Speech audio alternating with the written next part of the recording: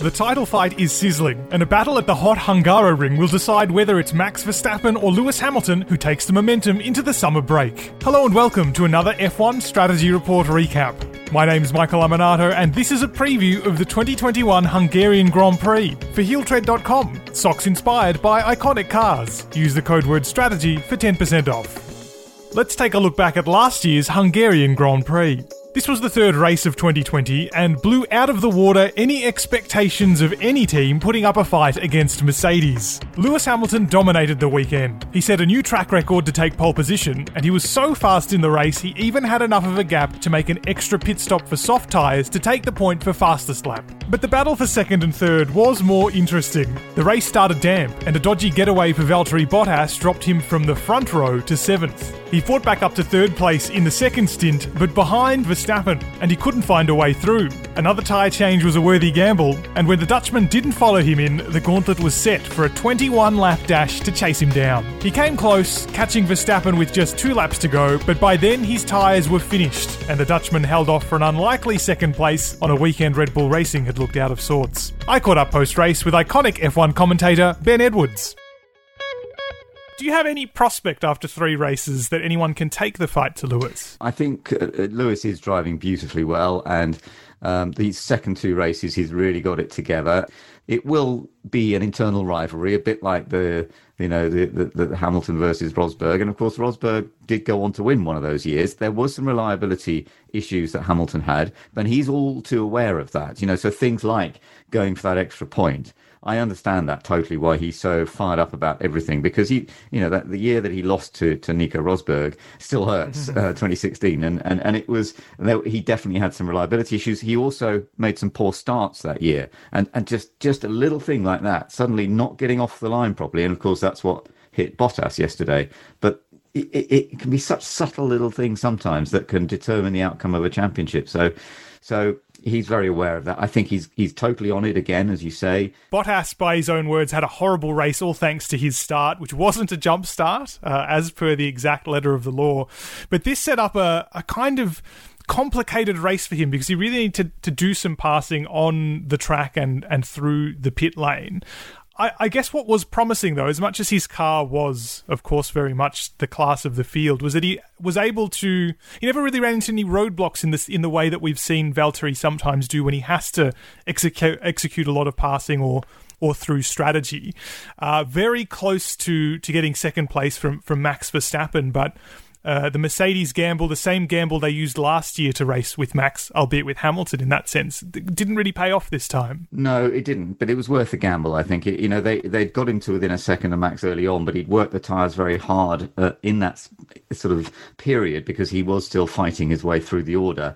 I think it was a smart move by Mercedes. I don't think he would have passed Max without going for that move. It worked for Hamilton last year to get past Verstappen. It didn't quite work for Bottas this time, but I don't sort of knock Mercedes for having a go at it. They didn't lose anything by doing it, and they could possibly have gained that second place. And as you say, I think Bottas drove well. It was tough. It must have been hard coming around at the end of that first lap and thinking, oh my goodness, there's a lot of cars. We are on one of the toughest tracks on which to overtake, and Lewis is miles ahead. But he gets his head down, and it would be easy to sort of throw it away with too ambitious a move or too early on. He doesn't do that. He just focuses on what he needs to do next and works hard at it. And that start, that was a tough one for him. He was distracted. He could barely see the start lights because of the where the halo sits. He said he was distracted by some lights on the steering wheel going out. So he was it's weird, isn't it? But they're in this sense of lights out and off you go. And the little lights went out on the steering wheel, and off he went. And then realised obviously that he shouldn't have done, and thankfully didn't move beyond the marker effectively. But he lost out a big time through that start, and it was still a good recovery. Of course, we have to talk about Max Verstappen, because while Bottas got a pretty average start off the line, you could say Verstappen had a worse one, albeit it was before the lights even began to switch on. A really rare mistake, obviously not under pressure, because this is the reconnaissance lap we're talking about, almost throwing away his weekend there and then, in very slippery conditions, of course, it must be said. I mean, I know that the car was obviously pretty uncomfortable for him for all weekend, but nonetheless, it must have been quite a major surprise to be, I suppose, commentating the lead up to this race, and then all of a sudden to see Verstappen in the wall, but then to be able to take the race nonetheless, be able to start that race, an incredible effort from Red Bull Racing. Yeah, I mean, it was a real adventure going through that whole thing. And you could see, I mean, I sort of understand it to a certain extent that, when you went out on the reconnaissance lap, what you're doing then is getting an understanding of where the grip is, where are the slippery bits, where are the dry bits, what's the car feeling like, and it was quite an aggressive outlap, and he went off. He'd already been off wide a couple of times before he got to that corner, and I was watching his lap and thinking, he's really, I understand what you're doing here. You're really chucking the car around. You want to get a feel for what it's like on this surface right now before this race starts, but he got too carried away with it. He was doing a bit too belligerently, I would say, and then when he did lock up and went off, and the runoff area was so slippery, he had no chance. I mean, he's usually very good at collecting a car and quite often preventing it from hitting the barrier, but he was just going that much too quick. And so it was a shock, but what the crew did on the grid was fantastic, absolutely brilliant. They have a special little X-ray machine that they had to use on the wishbones to check for any cracks in the wishbones, because they're made of carbon fibre, of course, they're not steel. So in the old days it would have been steel and it would have bent the wishbones as well. But when they're made of carbon fibre, as they are, they're either okay, or they're cracked, or they're broken, and they have this little X-ray machine that has to check to see whether they're cracked, obviously. So they did all that. They replaced the push rod and the steering arm, and they got it done with seconds, and that was just such a brilliant effort. That was classic race mechanics doing their job, and in a way that they would have had a huge buzz out of that. But brilliantly done. And then Max repaid them. I think that was what's so lovely, is that he came up with such a great start, a solid race. And to get a second place and split the Mercedes, that was such a great result. It was a bit of a fairy story, really. It's sometimes frustrating on occasions like this, isn't it? Because while the Red Bull Racing car is so rarely the dominant car in this era of Formula One, of course, once upon a time it very much was, the team is otherwise so sharp, whether it's the drivers, like Max, for example, who managed to deliver second place today. The strategists are regularly putting cars that they don't really have too much business competing with under pressure. I mean, this race, for example, was perfectly executed, even from the very first pit stop. This race started on intermediate tyres, of course.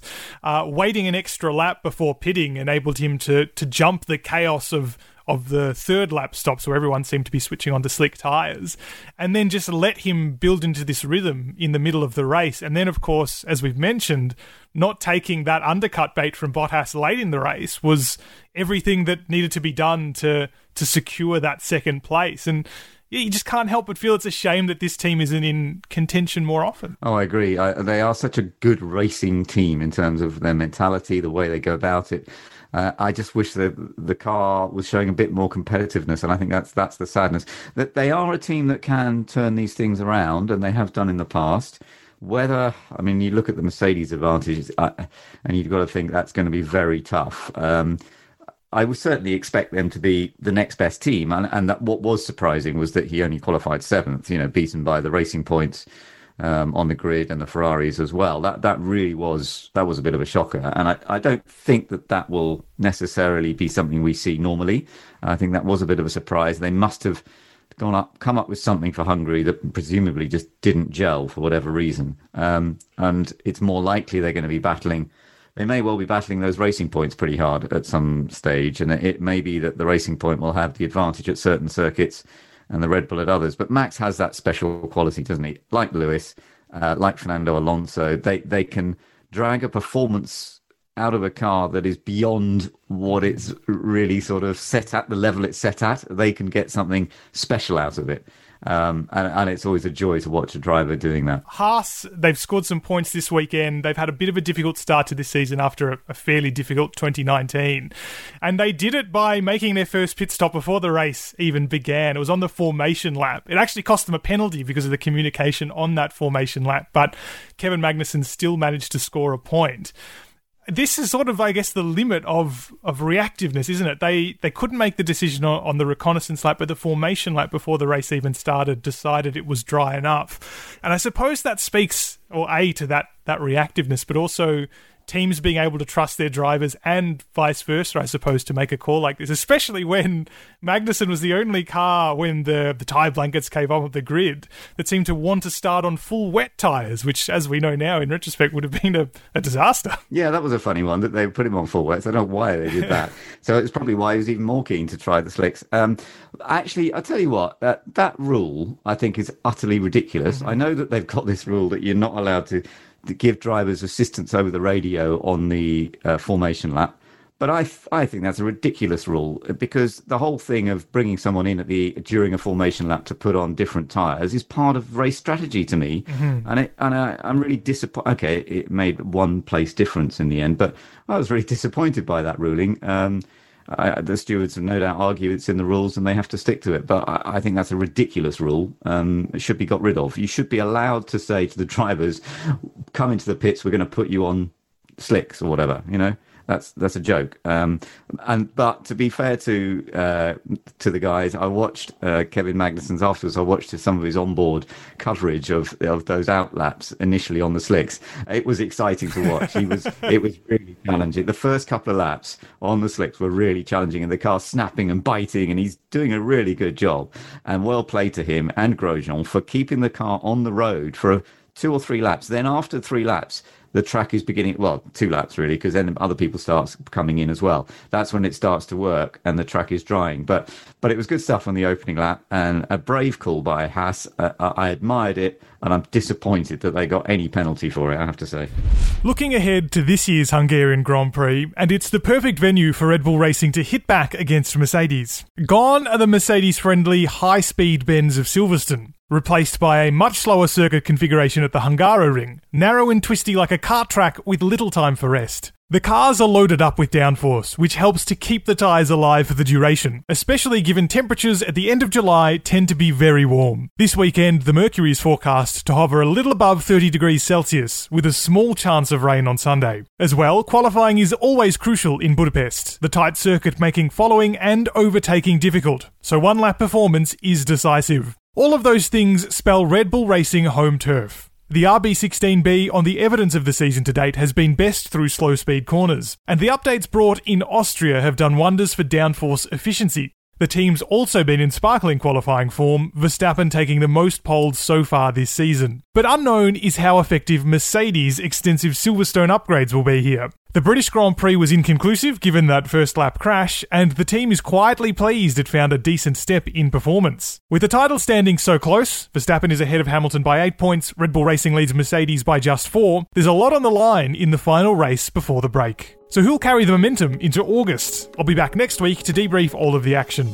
Until then, you can subscribe to the Strategy Report wherever you get your podcasts, and don't forget to follow us on Twitter for our pre-race strategy guide. The Strategy Report is a Beer Mogul podcast. Special thanks to Ben Loke from Bloke Designs for the show artwork, and our theme music is by Simon Hosford. My name's Michael Aminato, and I'll catch you next week to wrap up the Hungarian Grand Prix.